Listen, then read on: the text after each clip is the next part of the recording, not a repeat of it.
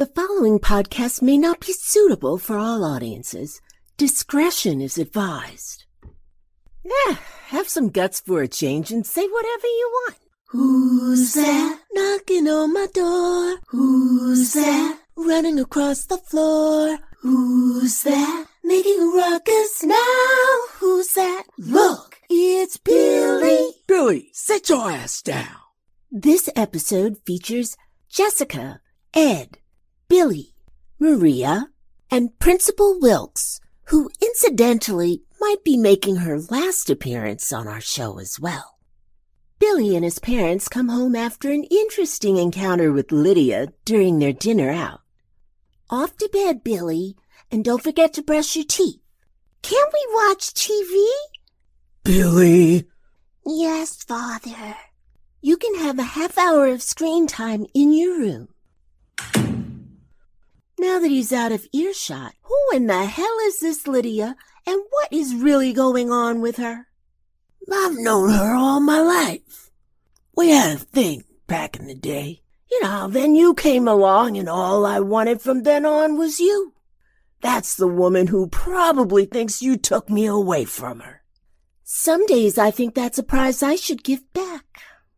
Ooh, that hurts.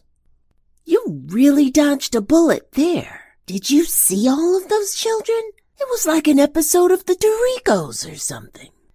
We could have a couple more, too. Oh, dear Lord, Ed, just go to bed. Now you're just stupid and crazy. Crazy and stupid. My Lord, more children. Ah, you could think about it. Get off of me, you masher. Later that night, when Jessica's trying to sleep, Ed's phone pings. When Jessica gets up to turn it off, she sees the message, "Does she know about me?" What a silly message. Fred must be texting Ed by mistake. Jessica settled back into bed after silencing the phone. In what felt like mere minutes after Jessica's head hit the pillow, in comes Billy, fully dressed and ready to attack the day. Literally. We have to leave early to go shopping for class snacks today, and you have to help teachers set up the room. You're the parent helper today. The little human alarm clock was right on time. I completely forgot about that. Oh, no, my hair. What'll I wear? What's going on? What's all the commotion? Oh, sure. Now you wake up. You forgot to turn off your notifications last night. Your phone kept pinging. Something with Fred. I don't know. It didn't make any sense. So now you're checking my phone? I thought you said there were no secrets in a marriage, Dad. That's right. And there's no place for little boys in this conversation either. Yes, Mom. What are we getting for snacks today? Oh, I don't know. Cookies and milk? Mrs. C put a note in my backpack for you. I think it's a list of what she wants. Well, go get it then. Like you couldn't have given this to me 3 days ago. Ed laughs. He's quite relieved that Jessica has something other than the weird late-night text to concentrate on for a minute. After showers and a quick breakfast, everyone is out the door. What should we buy? Everything, apparently. She wants apples, granola bars, butter cookies, and oat milk. I wonder if she'd like a cheese plate as well. Yeah, let's get one of those too. Maybe some other time. Luckily for Jessica, the store is just a couple of blocks away. Jessica and Billy streak through it, with Billy grabbing items that Jessica mostly puts back. As it turns out, they manage to beat the teacher, Maria, to the school. As she waddles up to the classroom door, Jessica notices a strained, almost pained look on her face. Maria, are you okay? Does it look like I'm okay? No, I'm in labor. Isn't it too soon? According to my little one, Carlos, no. Please stop asking so many questions. Call an ambulance and set up the room because the children will be here any minute now. Okay.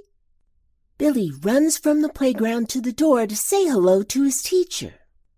Mom, Miss Castaneda is leaking just like Aunt Bev. Is the baby coming? Give me your phone, I'll film it. No, you won't, you crazy little boy. Go get the principal. Billy runs down the hallway and tells the principal that his teacher is leaking. She avoids asking where from, and they both come running back to the room.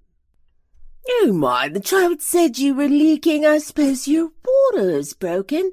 Oh, I do see. Oh, hello there, Mrs. Pratner. How nice to see you. This situation reminds me of that line from Gone with the Wind. I don't know nothing about birthing no babies. Well, I don't. I really know very little about children in general, before they come out or once they get here, for that matter. Surprisingly, I don't even know how to run this school, and I've studied for that.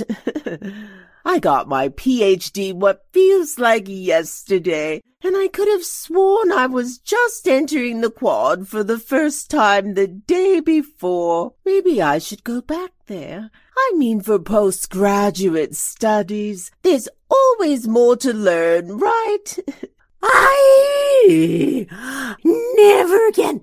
Never again. It really was my happy place. My doctor was saying recently that I should lower my stress levels, but as you Americans would say, this ain't cutting it. Wow, what a bad look. Por favor, can Jessica start today? Por favor, that means please, right? Why did I learn Russian? There are no Russian people out here, no huge Russian immigrant influx. What was I thinking? I don't even think our country much cares for them anymore. Or this country, you know, I'm a bit of an expat. Principal Wilkes, we need an answer.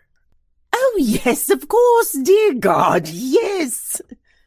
I am going to kill my stinking husband for doing this to me. I'm calling an ambulance right now. And a janitor. Jessica's brain kicks into overdrive and she becomes Superwoman, able to make mighty decisions in a single bound, as Principal Wilkes goes back to her office to hide or drop a letter of resignation, maybe.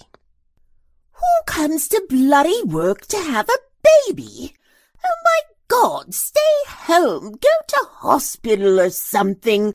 Do something reasonable. My heavens, if they keep all of this up, I'll have a stroke. Do none of them have any regard for me? Ay, Dios mío! Tune in 2 weeks to see where Maria ends up having that baby. Hopefully it's in a hospital, far away from Principal Wilkes. Boom, boom.